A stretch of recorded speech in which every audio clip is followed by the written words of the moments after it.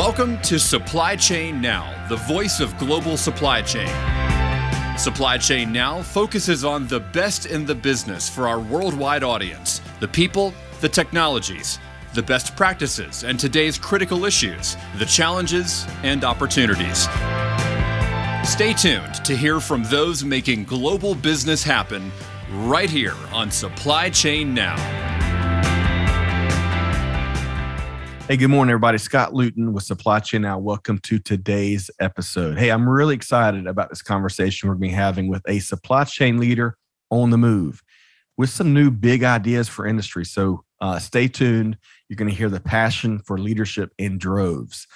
Quick programming note before we get started here. Hey, if you like what you hear today, make sure you go find Supply Chain Now wherever you get your podcast from and click subscribe so you don't miss a single thing like this interview right here. So let's tee up our guest here. I had to really cull this down from about 18 pages of accomplishments and leadership roles and positions. So our featured guest is a senior supply chain management student at Howard University. She also serves as president of the school's Supply Chain Management Student Association. Our guest has completed 4 successful internships with the world-renowned Cisco Systems organization. She's also been recognized as a 2020 Young Futurist by The Root magazine. She serves as president and CEO of her own nonprofit organization that she founded, Waves of Change HBCU Inc. And if that doesn't keep her busy enough, in whatever free time she's got remaining, our guest enjoys volunteering and giving back, especially at her local Salvation Army facility. Join me in welcoming Rachel Clark. Rachel, how you doing? Hey, I'm doing good. Thank you so much for that introduction. Well, you bet. I had to exercise just so I could get it all in there. I tell you, I really admire, deeds, not words is something we talk around a lot about here at Supply Chain Now, and you've got that in spades, and I admire that already about you. Thank you so much. I really appreciate that. So we got the opportunity over the next 45 minutes, 60 minutes, however long it takes us to dive into your story. And beyond that, hearing your take on industry, on supply chain, on a lot of different topics. So are you buckled up and ready to go? Yeah, never better. Hey, all right. So I like to start the conversation, kind of just getting a better feel for Rachel Clark, the person. And one of those universal questions I think a lot of folks bond around is where are you from? Where'd you grow up? So fill in the gaps. Let us know where you grew up, and you got to give us some anecdotes on your upbringing. So fill us in. Yeah, for sure. So a little bit about my background. I'm actually from a small town in Massachusetts, so on the South Shore. For context, pretty rural. My uncle's actually a cattle farmer, so if that gives you any context to kind of the area that I'm from. It was very interesting, I think, being from where I'm from. So my mom's actually an immigrant from Haiti, and my dad's of Irish-American ancestry. And so growing up, having those experiences, being from a town where my dad's from this town, his dad's from this town, his dad's from his town, and apparently his dad's from Ireland, but, we'll see, got to get on Ancestry to double check that. But that's as the legend goes. And so I have this legacy from where I come from. And then on the flip side, my mom's side of the family, she's new to the United States, and seeing that perspective from the immigrant side of things versus a truly homegrown American, I think gave me a really, really unique experience. And then being from such a small town where, it's not a huge population, a lot of people are also from that area. I think it taught me to get comfortable at an early age with standing out, just from how I looked, how I spoke, and again, from my background. And as a child, that's like terrifying, right? Like we don't want to fit in, like we don't want that. But as an adult, as a young adult, you realize that that's actually like your superpower, because the biggest thing that holds people back is they're afraid to stand out. They're afraid to be successful. They're afraid that their friends are going to look at. You're blessed, I think, with having that upbringing where you have no choice but to stand out from day one. You get very, very comfortable being in your own greatness and not holding yourself back to make other people feel comfortable. And so something I've grown to be really, really grateful for, and I wouldn't change it for the world. I think I shared with you pre-show, you have got this business maturity and savviness about you that you really think, you communicate these things that it takes some people, decades and decades and decades to learn. But I completely agree with you. I think standing out is your superpower. When we're young and it hasn't dawned on us that it's a good thing to stick out, right? And stand out and differentiate yourself. But once you have that eureka moment, which we're going to talk more about soon, and you embrace it, it's a beautiful thing, isn't it? So true. Couldn't have said it better. So, all right. So a cattle farmer in Massachusetts, your uncle was, is that right? Yep. I got to tell you, I don't think I've met or heard about any cattle farming in Massachusetts. So that's really cool. Did you get a chance to spend some time on the farm as a kid?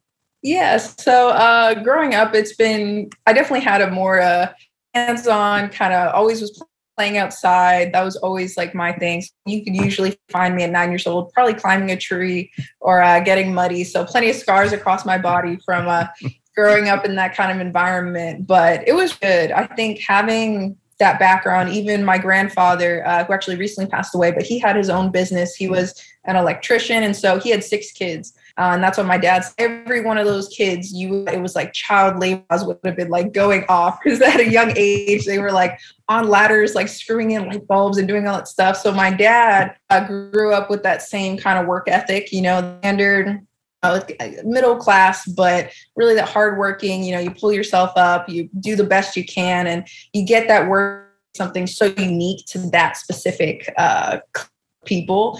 And so he passed that on to me. So I was definitely mowing the lawn. I would do the front yard because there were no hills. And so I was always treated kind of in that way, but it gives you one heck of a work ethic. So it's been a pretty interesting childhood for sure. Yes. Lots of appreciation for a hard work ethic. So let's talk about your first formal job. Where was that? Yeah. So my first job is arguably still actually my favorite job that ever worked. I was 14 years old and I was working at Dunkin' Donuts. And it was pretty much the best way I think I could have started my career. And I'm very open to that because it's not very luxurious. And a lot of my peers didn't have to work, but I did. And I think the best thing about working at Dunkin' Donuts specifically was the people that you met. And I think at a pivotal age at 14, I was exposed to a very wide variety of like life paths all at once. Because when you work in fast food, you have some people that are like something that are work that are, have multiple kids and they're just trying to make ends meet. And then you have some coworkers that are retirement age, like were to finish retiring. And so they're working there. Then you have some other like knuckleheads that are like you, just put up money to save up for your first car. Like they don't care about the world. And you have some people that chose not to go to college that are people that we would have never met in any other context, like totally different. And we're all just packed into a coffee shop trying to make like a caramel latte and before the line, and people get mad at us. And I think having that, being forced to work with people in such close quarters, and you would have like nothing in common with, it teaches you so much, I think, and especially at age, not to judge anybody. Because if you take the time to really hear people's stories, you realize it's very easy, I think, to roll off that don't go to college or don't. And when you actually meet them and you hear your story, you realize that that's never the case. And I think society as a whole, we put labels on people so easily. But having that experience at a young age, meeting those people, I learned early on we're not all that different. And so having that understanding was something that I was able to have in me. And I think even now as a leader, being in corporate America, doing these things, it's still something that I look back on and I still use those values that I learned from that very first job in my everyday now. So much good stuff there. We could spend the next couple hours just diving in deeper in what you just shared. But, it reminds me several things you shared there as I waited tables throughout my college career. And, that's a hard job. That's a hard job. And unfortunately, a big reason why it's hard is some of the people you have to wait on, right? But after the end of those double shifts or after the end of that really challenging lunch where you might have made $17 in tips, but worked your rear end off, it always, I had this one moment of clarity where, blessed are those that really work hard and bust their knuckles, putting in a full day's work. And there's few things as rewarding and as grateful that we should be of those people that fuel the services industries or fuel whatever it is, right? And it sounds like I also liked how you met people kind of from all walks of life and all stages of their journey. So I can only imagine some of the stories, Rachel, that you could write from your time at Dunkin' Donuts. You could probably write a book here today, huh? Oh, definitely. And even, I don't want to get too off topic, but even one person, I just want to shout out because I actually was assigned, I had to write a My Hero essay. It was like my sophomore year of high school. And I actually wrote it about this person because when I was at Dunkin' Donuts, pizza shop that was next to us, it was like one of those 2-in-1 type buildings. Right. And his name was John, and he would always come in, he would always order a iced macchiato like all the time. So we knew him as like that guy that always got it. And one day we just decided to talk to him. And by the way, he was probably early 30s, like working at a pizza shop. You know, it's not the most glamorous role. To him, and we were just talking about our lives. And he told me, he was like, yeah, honestly, between you and me, I used to sell drugs. I used to do this. I had the cars. I had the girls. I had all this. Wow. And one day I was so deep into my addiction that I was like, I was either going to make a change or I was going to die. And he told me, he was like, that's how I got this pizza shop gig. And he was like, everyone looks at me like I'm a nobody, but they have no idea that I'm on the outside. And it spoke to me because that's true heroism. Like when you can have everything and you turn it, not only are you putting it away, like it's easy to be a hero, like well, it's not easy, but you know, we look at heroes like firefighters, nurses. It has that aspect of like, wow, like they're this like do-gooder citizen. But we look at people, or we look past people in fast food and things like that, where it's like that job could be them choosing drug dealing or them choosing crime, and they're choosing nothing with like no from society just because it's the right thing to do. I thought he definitely changed my life. That was someone I had to shut him out because I still talk about him to this day. I don't know where he is now, but hearing his story, his perspective changed my life for sure. Wow. So speaking of folks that may be consumers, all of us are consumers. All of us may have looked past at some point in our own journey. Folks that make up global supply chains, right? Folks that drive the trucks, that pick and pack the items, that wait on us in retail locations, you name it, all the folks that make up global industry. So with that said, when did you kind of have that moment of clarity where you kind of dawned on you, there's this supply chain behind everything? When was that for you?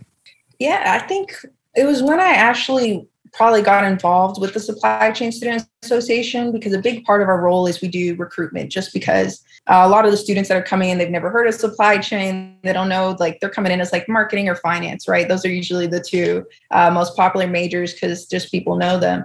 And we had to find a way to break it down to actually explain supply chain. And kind of the way that I decided to do it is supply chain is the chain of events it takes to create a product and get it to the customer, right? Like at its very, very basic. Right. And I think when you break down like that, I think the pieces of a supply chain become a lot clearer, because it's like, what are those chain of events, almost like dominoes, right, that we need to have happen? And it really made me look at it from a different perspective. Because you look at like a cotton t-shirt, right? You have from like cotton fields to the people who are going to process the raw materials and, you know, so on and so forth. And so that was kind of the first time I really broke it down and deeply understood it. Probably that out later than I should have. I was like a junior in college, you know. Well, you but know, the first time it clicked. We all don't know what we don't know, right? And, you know, I never toured a manufacturing facility until after I was out of college. And even though my granddad retired as a machine operator from Kimberly-Clark, and I missed that opportunity to sit down and learn firsthand from all of his experiences. But, you know, you just don't know what we don't know. And the important thing, though, is you had that eureka moment, and gosh, it was clicking. And now, which we're about to walk through, how important it was and the impact it's had on your life and your journey thus far, including what's next. So with that said, so you're a senior at Howard University, iconic Howard University, set to graduate in the spring, right? Yes. So I'll give you, we'll knock on wood, early, you know, high five, congrats. That is awesome. And you're majoring in supply chain management, right? Yes. Okay, so we're going to talk about the Student Association in a moment and some other things, but why did you choose supply chain management as a major? Yeah, so I mentioned earlier a lot of those students that just have no idea what it is. And that was actually me. My mom tried to tell me about it early on. I kind of brushed her off. You know, when you're in high school, you think you know everything. You know, I didn't really take her serious. So actually, when I got to college, I didn't even want to be in business. I actually thought I wanted to be in engineering. So I have 9 years robotics experience. So I started competing in a Lego League, and then I moved on in high school. I competed in First Robotics League. So I've competed. My team's actually been to nationals 2 times during my high school, which was a really great experience. So I worked on the electronics team, and everyone on my team was going into engineering. It was kind of, you know, if you're a robotics nerd, you're gonna go. It's like the natural next step. You know, it's just kind of the expectation. And it wasn't until about maybe my junior or senior year, we had to do like this like aptitude test, in high school where they basically say, these are the majors we think would be a good fit for you based on X, Y, and Z, do the quiz. And oh gosh, yeah, I scored terribly. They were like, do not go into engineering. You're bad at math. You don't like science. It's not going to work for you. It was like, I think one of the last things, I think like law enforcement was under it and like legal. And then it was like engineering, Wow. like you're like, just stay away from those things. It's not for you. Probably because of my like intense ADHD maybe. But Rachel, do you think that it was just a bad test? Do you look back on that advice you got? Was that accurate, or was it, because I got to tell you, when I first went to college, my first couple of advisors had a big impact on my collegiate time and really where I ended up doing early years.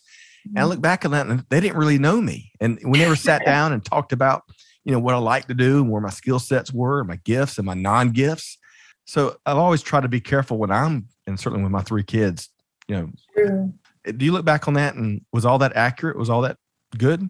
Honestly, so I'm an engineer right now. I'm not an engineer on my job title. I'm not an engineer on my major, but I think like an engineer. My background's an engineer because I build things, I fix things, I solve problems.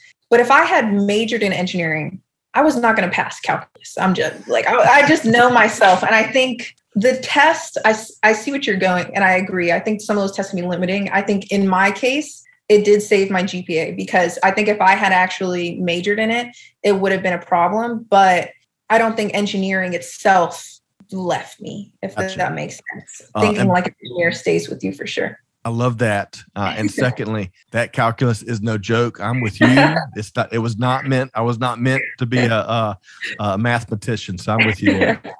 For sure. But yeah, so when I got to that point, I wasn't sure what I was going to major in. So I just decided to do management because it's like the undecided of business, right? Like it's not too specific, but I didn't want to be undecided and fall behind in credits. And it was then our first week, we have like the summit where each of the majors, it's almost like a major fair, but it's like a presentation. So the department heads will speak about it. And, I heard about finance and I thought the same thing. I was afraid of the math and the technical side. Same thing with accounting.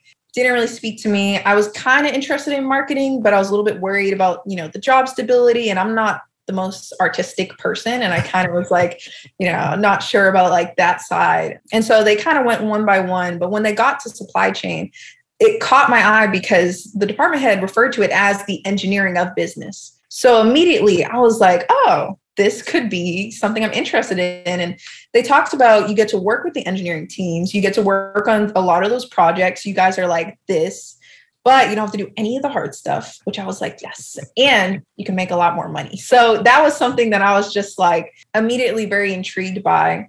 But what really sold me was the opportunity that not the department head didn't speak about it, but that I was able to identify, which was the opportunity to make the world a better place on an ethical level. And I felt that supply chain was the area of business that I could make the biggest ethical impact in our world and in corporate America out of any other major. And that's something we'll probably get into later, but that's something that's very important to me, that what I'm doing is changing the world for good. And it's not just filling my pockets, but it's filling the world with that positivity that we need. And so that was what really sold me, was the opportunity to make a positive change, make some good money doing it, and have some good job security. I think those were my 3 biggest selling points. And I still got to be a nerd with none of the math classes. Oh gosh. All right. Where to start? So I love what you just shared. And so the engineering of business, I love that phrase. I love the calling that you've identified.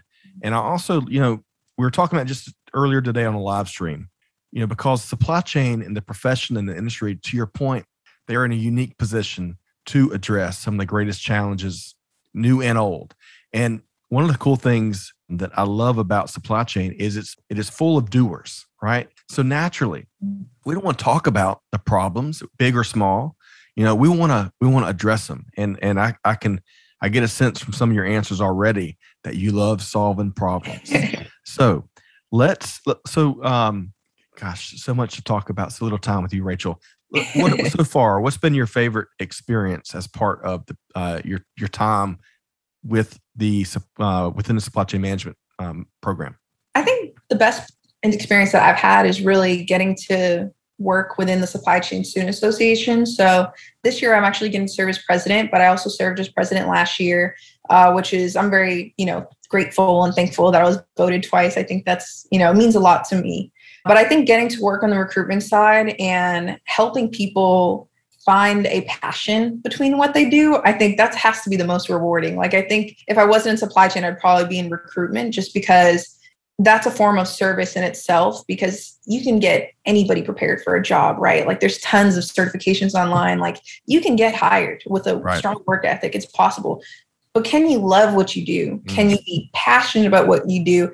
And can you go home at the end of the day at work and feel proud of who you are and what you've done? And being able to give that gift to someone or help them find that within themselves, that's something that I think has been the most rewarding. I think is helping people find their calling and their passion. And it just happens to be supply chain. I love it. Okay. So let's go back for a second and let's level set a bit. So that the Supply Chain Management Student Association, SCMSA, which fits in perfectly because we love our acronyms in supply chain. We do. So tell us, so you're a 2-term president, which is a feat and accomplishment, right? You said you weren't good at the marketing side. Come on. So tell us, what does it do? What does the group do?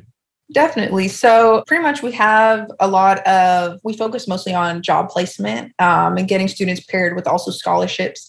So we do a lot on helping companies actually come into Howard University. How do they recruit? How do we actually get them paired, and getting students paired with not just a job, but a passion, a career goal. So that's a huge role. But we also recruit students for the major, just because unfortunately for us, being in supply chain, not a lot of people are coming in supply chain majors. So we're actually mostly transitional. So most of our students started with something else and transition over. So we get a lot of students to do that. And then also we don't just leave them hanging, right? We assist them, getting them adjusted, getting their coursework. And newly, we actually just launched an Instagram page. So we're focusing more on that, getting those resources out during different channels. And also focusing on general body meetings. So like we have a meeting, for example, coming up with Deloitte. They're going to be able to help come in and teach our students about how to get prepared for the upcoming recruitment season. So we host a lot of those type of workshop style events as well. So really just focusing on getting students in, getting them placed with jobs, but in the in-between, making sure they're actually qualified. How do we get those skills in them? And also getting them introduced networking wise to all those amazing companies that love our supply chain students at Howard. Wow. It's like the ultimate connecting organization with a bend toward, the supply chain management profession, which is a wonderful thing. Sure. So two last questions on this, your time as president. The first question is there one, so clearly you have a passion for helping others find their passion, but also helping others find resources and opportunity and whatnot. Is there one that comes to mind during your time as part of SCMSA, that you were able to connect, an opportunity or a resource with a particular colleague or student, or you name it, that really said, hey, this is why I do this? Definitely. That's a hard one, because I feel, not to toot my horn, but I feel very proud. Like, I feel like I've been able to help a lot of people. So it's hard to pick just one, because I think I guess, okay, I can pick one, because he's my mentee. I have a mentee. His name is Cameron. And I actually switched him over. He was international business, got him converted his freshman year over to supply chain. Oh man, not making a business school happy, I tell you, competing. Yep, for sure. I'm very competitive. I like to win. But we were able to get him over, and he actually was working for Cisco this summer. So we were working in the same company this past summer. And I think that was a really unique experience, because I was able to see not only him come through as a student, but actually working with him. So seeing him fall in love and getting to see that. And it was really good. I was able to mentor him throughout his internship and getting him excited. And he wants to work more on the people side of things. He's definitely more of a people person. And I think sometimes in supply chain, we forget that before we're numbers, before we're products, and before we're parts, we are actually a human industry. And if you lose the human part, there is no strength in your supply chain. And I think for him, we were able to get him tailored. So he was actually able to work under one of my mentors within Cisco. So not only was I getting him paired with the job, he's working under somebody that I know was going to feed into him and lead into him. And he actually just made his final LinkedIn post saying about, oh, my internship ended. I love my experience. And he's looking forward to his upcoming. I think watching him grow through it was really, really positive for me, especially really up close, getting to actually work with him this summer. So that was really cool. Wow. So Cameron, if you're listening, congratulations. And also beyond all the opportunities to be able to be mentored by you, Rachel, that's got to be quite an opportunity based on the homework we've done. So Second question to that kind of tees up perfectly, because my hunch is that you're very aware and deliberate about the legacy you leave on anything you touch or lead or are part of. So when after you graduate from Howard this spring and you look back on the imprint you've made on the organization and the legacy you're leaving behind, what's one aspect of that you'll be most proud of? That's a good question. I think one of the things I've had to learn, I feel like my Howard experience is divided up into two parts. I feel like in the beginning of my journey, trying to learn just how to be a leader within myself and trying to understand what does that even mean? I was not in high school. Even though I was a robotics nerd, I wasn't a 4.0 student, right? I was not president of anything. I was just there to have a good time, do the things I like to do. And coming into college, I never came in thinking, oh yeah, I want to be the supply chain person, or I want to be this leader and leave this late. I came in, I had a 2.5 my freshman year, which I'm very open about talking about because my major GPA is almost a 4.0. But coming in, I really struggled. I didn't know what I was doing. And I had to kind of learn, okay, I know I'm passionate about these things. I know I want to make an impact, but I didn't know how to do it. So my first half was just figuring out what the heck, what does it mean to be a leader to me? What do I actually want to do? But what I learned was none of what I did was going to matter if I didn't leave leaders behind me to continue on the work. It doesn't matter how good a leader you are, and that's in business and clubs and anything, because if your organization can't function without you, if it depends on you, you've actually failed as a leader, because a real leader creates leaders in their wake and they need to be able to function without you. And that's where I am starting my senior year, but also my junior year with my nonprofit, with Supply Chain Student Association, even being able to serve as president this year. I'm well, I can't serve a third term. So how do I train the people around me? How do I get them inspired? Because if I graduate and there's no other Rachel Clarks, granted, they're going to make their own legacy. Hopefully they're even better than me. But if I don't leave them in my path, everything I've done has been for nothing. And that was a really big change in my mindset. And it's something that I'm completely focused on my senior year. Is I feel like I've made a good ways in my career. I'm very proud of the things I've done, but I'm going to be most proud if when I leave, it's able to continue on to the same quality, if not better. And if it doesn't do that, well, I think I did something wrong. So that's where I'm at right now. Love it. Okay. Gosh, wise beyond your years. Okay. Let's talk about your nonprofit that you formed. You mentioned a second ago, Waves of Change, HBCU Inc. So what does it do? Yeah, so Waves of Change is a nonprofit organization, and it's dedicated to engaging the Black community in the environmental sustainability movement. So we do that through education, advocacy, and service.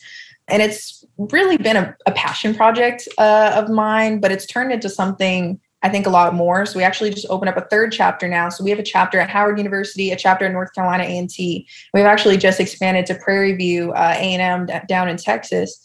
And it's kind of at the point where it's leaving my hands, it's becoming its own thing. But really, even though it's an organization, we do a lot of community service work at its heart. And ironically, I was talking about how I didn't really like marketing, but maybe I do, because it's really a marketing function more than anything, because our goal is to redefine the image and the brand of when you think of sustainability. Because usually if you just think of environmental sustainability, and there's nothing wrong with this, but you're probably going to think of saving the turtles, don't use straws, go vegan. You're probably going to think about animals. That's usually the first thing that comes to mind. And there's absolutely nothing wrong with that. I'm all about, I don't really like turtles, but I'm all about saving the animals, right?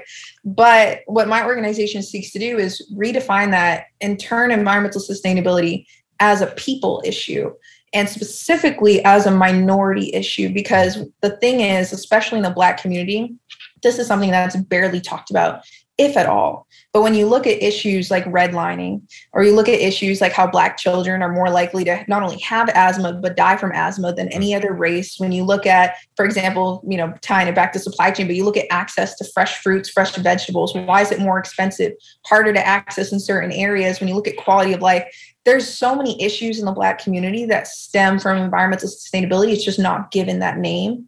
And when you don't put a name to it and people don't know that they're victims of something, you can't fight it. And so that's something that we seek to do, is redefining kind of what sustainability looks like, changing how it's viewed. It's more than an animal issue. It's a people issue. It's a race issue. It's a minority issue. It's a class issue. And bringing in those terms and pushing that to the forefront And then every student that we interact with that volunteers with us, granted, yes, the volunteering we do is important, right? We're picking up trash, we're doing cleanups. That's great. And it helps for the day. But the real impact is if I'm able to turn that one volunteer, turn that one day's work into a lifetime of advocacy, into a lifetime of passion. That goes a lot further than the couple pounds of trash we'll pick up. And so that's our goal, is that everyone we interact with becomes aware, leaves this opportunity or whatever they're doing with us with a newfound sense of understanding, education, and a passion that they can take into their own careers, into their own communities, and into their own lives and families. Wonderful. That is it is so needed. It is so needed in many communities, but I love how you tie it back to some of the unique challenges that certain aspects of our country and of our society are experiencing. So waves of change, and congrats on the expansion, your third chapter. I've also seen some media coverage of the cool things you are doing, but I love your why, as you very distinctly laid out there. So we're going to kind of use this as a segue, kind of use what you just shared as a springboard. Fill in the blank here. So global supply chain would be better if. Yeah, I think global supply chain would be better if it was seen as a human industry than a product and part industry. And I say that, and we've kind of brushed on that earlier, but it kind of ties into everything we've talked about in the opportunity that global supply chain has for humanity, rather than just looking at part numbers and things like that. So even a great example for the human side of supply chain is just thinking about supply chain and sales, right? You can have the best salesperson of all time, but if our supply chain, if we don't have a good relationship with our customer and we're constantly being delays and we're not getting their product on time, it doesn't matter how good of a salesperson you are. If our supply chain doesn't also have that emphasis on rapport, doesn't also have that emphasis on relationship building, that lack of trust, doesn't matter how good you sell, it's going to fall apart. You're going to lose the customer. And I think sometimes we forget that just as we train our salespeople and our sales staff to be able to build rapport, to be able to build those relationships, how we're able to communicate, we have to make sure that in our supply chain, as we train those people, we're instilling exactly the same values, the same emphasis, the same trainings, if not even more so. Because you can have a lackluster salesperson, but if they have a great relationship with supply chain, that can override that as well. Supply chain is really the backbone. Sales can't do anything without us. I just want to say that you can sell anybody anything, but if they don't actually get you the product, I mean, you're out of luck. So it's got to be about the human factor in supply chain. I love that. And it's so true. You know, even in 2021 here, the information age, the digital age, digital transformation is still with all the latest technology immersion, it's still people that make it happen, people that solve the problems, people that get stuff moved where they need to be on time at a certain price, and as we've already spoken to, that are addressing some of the biggest issues of our day, and including some that have been largely ignored for quite some time. So clearly your passion, like I told everybody on the front end, the passion and the ideas and innovation and the sheer leadership, you know, it oozes out of you, Rachel. So let's talk about we've already touched on sustainability. Clearly that's something you're it's really important to you, and it's growing importance not only to industry, but also consumers, which is a good thing, right? Because that drives more change, right? And drives more sustainable change in sustainability, which is it's kind of funny to say it like that, but it's true. Let's talk about diversity in supply chain for a second. So talk about your passion for the topic, and talk about, just give us some observations on some of the challenges you see, some of the progress that's being made, and then some of the areas maybe where we'd like to see more change. Definitely. I think one of the biggest challenges when it comes to diversity in supply chain is just a lack of exposure. I think that's something that you could say for a lot of different areas, but actually having the understanding of what is supply chain, and then also our access within specifically historically Black colleges and universities, just having accredited programs and programs that are resilient and robust, and also making sure that some of these top supply chain companies are coming back to invest. Because if you really want to focus on specifically, I mean, my area of expertise, I'm going to be biased, is going to be African-American recruitment, just because that's what my experience is in. But really, when you look at any type of diversity in any of the numbers, you have to make sure that we're making an intentional effort to, one, be able to recruit, but also to retain. And then the next step is, once we have them there, avoiding and breaking those glass ceilings, because you can have, for example, a big thing that we talk about at Howard, but just amongst ourselves is a really big red flag when you look at a company for recruiting is if you only have diversity at the associate level. Because what that tells me is that there's a glass ceiling that I can't push past. And so that diversity, I think it has to go all the way from associate, but all the way up into the C-suite, because guys, we're going to hit ceiling. And what's going to happen is those are going to struggle with retention because they're going to company where we can have those advancements. Or even worse, you get people pigeonholed. And what happens is when you get into that rut, you're not going to invest in your own personal development. It's going to make it harder. If you know you're not going to get the promotion, you're not going to be putting in 100% of your work. That's human nature. That's just in general. So to get the best out of your employees, to get the best out of diversity in recruitment, you have to make sure that there is a clear pathway, that you have access to goals past that glass ceiling, and that diversity doesn't just end at the associate level. So that's a really big one when I just think of it, and that I know that we need to work on being to expand and challenge and grow within ourselves. So sidebar, because I want to follow up on what you just shared. We've got quite a storm coming through. And when that happens, sometimes I lose internet connectivity. So we'll keep, so if I disappear, we'll reconnect on the other side. But going back to what you shared there, I love how you said it's a huge red flag when there's only diversity at the associate level, because we all know, you look at any study, whether it's public, private, you name it, there's not enough diversity in the boardrooms, right? There's not enough all voices from all walks of life in the boardroom. And I love, we got to acknowledge that any problem before we can get to work on it, right? And so clearly, I love kind of the conversations y'all are having when it comes to diversity, from a thought leadership standpoint, from what you've identified are some of the greater challenges, so that we can put an effective action plan, right, and drive real change, right? That's what it's got to come down to, right? True. Yeah. No, I couldn't agree more. All right. So eureka moments. You've already kind of shared a couple things that sounds like eureka moments. But what else comes to mind, especially, and we haven't touched on a whole bunch of this pandemic environment that we're all fighting through, right? Some places better than others, but we got to get the whole globe, the whole global society into the true post-pandemic environment. But whether it's a eureka moment tied to the pandemic or something prior or a business moment of clarity, what would be one that you haven't shared yet? I think you got to walk with me because it's a little weird, but I had a really cool eureka moment days ago, and I promise I have a life, I think, outside of business, but it just happened to related. But I was in my head, I was like, wow, the best training for sales or for building rapport in business is to be an Uber driver. If you want to talk about having an elevator pitch or being able to make connections, right, within a short amount of time, and being able to think an Uber is like the perfect training, because I was in this particular ride and I'm like, guy's awesome. Like we're having a great conversation. Like I feel like I've known him for 1,000 years. Like, oh my gosh, like I had to check myself, like, okay, don't trust strangers, but it was so easy to feel comfortable with this person.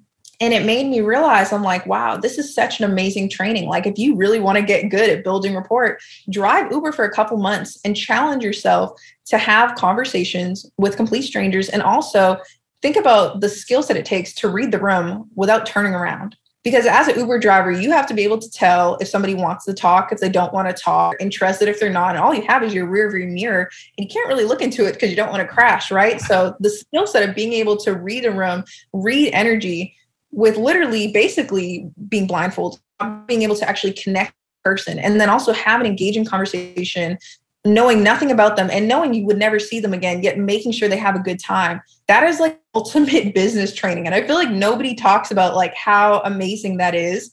So I was thinking to myself, I'm like, wow, when I get a car, like I should do this. Like I should practice this. I feel like I would get really at it if I just did this just for a few months. So if anyone is listening and they try it out, definitely reach out to me. I'd love to hear how it goes, because I was just thinking like, wow, that is like the best sales training program of all time, driving Uber.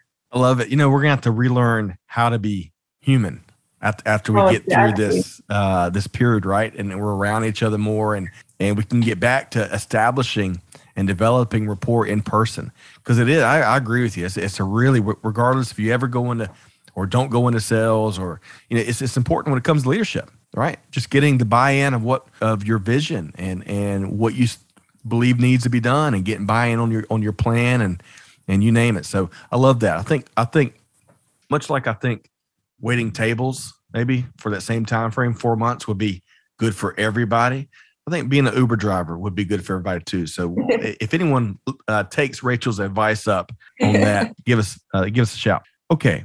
So one of the final things I want to talk to you about before we make sure we let folks know how to connect with you, Rachel. So your fourth internship at Cisco, a world-renowned company. Always, usually I think it's either Fortune or Forbes, whoever puts out the most admired companies globally. Cisco is always top 5. They've hit number 1 ranking, and that's just one of their many, different attributes and awards. So you've been there though. You've been in the mix. You've been part of the team. So what's special about Cisco, and what have you enjoyed most about your internships? Definitely. Yeah. I'm super grateful for the experiences that I've had with Cisco. I mean, they're Gartner one supply chain in the world, I think for the second year in a row now. And they've been number 1 place to work, I think 2 years in a row or 1 year. I know they've always very nice. high up. Yeah. I think getting that experience, I think, is really good because you see kind of what to do right. And I think that's valuable, is getting to see kind of how the masters do it, like, hey, what's going on behind the scenes. And so I've been able to learn a lot. I think one of the things that I'm happy that I did, which I know a lot of people have different opinions on it, but even though I've had internships, I'm my 4th right now with Cisco, I've been in a different role every single time. I've mixed. I think you should just, get 4 years experience in the same thing. That way you can come out, you can get into like a higher level position. But for me, it was very important that I was able to gain my own personal professional development, that I was able to see things from perspective, understand the supply chain. So I've moved around a lot. I've worked in planning, where I'm working on the customer things, and that's kind of the supply chain. I've moved on the other side. I've worked in global supplier management, where I'm not dealing with any customers. I'm dealing with suppliers. We're dealing with the silicon shortage. How do we balance that? I've worked in project management. Now I'm working in a new role again. I've been able to dance around. But one of the things they liked about Cisco was that I even had the ability to do that in the first place. They were very accommodating with me being able to try something completely new. The spaces, every single Cisco intern had, and something that I started out bad at, things that I'm bad at, give me the chance to overcome that weakness and gain some strength in it. And they could have easily been like, we would prefer if you stayed. You did a great planning. We would love to keep you in planning. But they're always very supportive, very open from a point, and catering to my needs for what I want, professional growth. And I think as a company, that's something businesses can learn from, is how you invest in your staff, their growth, career dreams, their goals. You're going to build that emotional kind of equity with them. I think you get a lot of respect for allowing me to do those things. And I feel very grateful. And then also, you'll get people, like, you always forget, people do a better job when they do something that they want to do.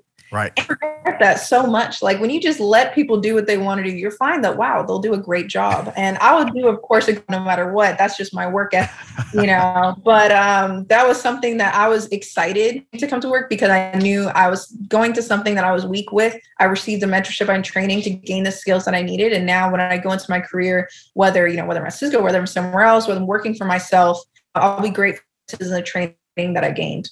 I love the rotational and how you're doing different things throughout the 4 different internships and all the different areas. You become a much more well-rounded, not just leader, but also a practitioner. So you've got such a, between your background and your leadership capacity and capabilities, and then the experiences you've gained via Howard University and the program and SCMSA and Cisco, you're going to be a dangerous leader.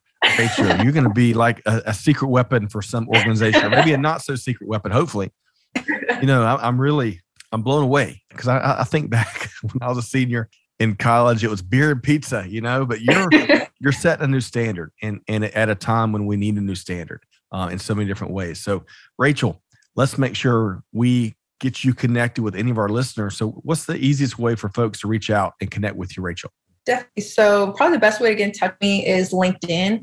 I know Rachel Clark, it's a pretty common name. So if you search Rachel Clark, Howard University, you should be able to find me, and I'll be very happy to connect. If you want to stay in touch, just shoot me a message over LinkedIn. That's probably the best mode of contact. Wonderful. We're going to make it easy. You're one click away. So if you go to the show notes of this episode, you'll be able to connect via the hyperlink right there, connect with Rachel Clark. You'll be able to not just compare notes with her, maybe check out Waves of Change, where she's, gosh, you're also an entrepreneur already. I mean, what are you not doing, Rachel? That'd be the shorter interview.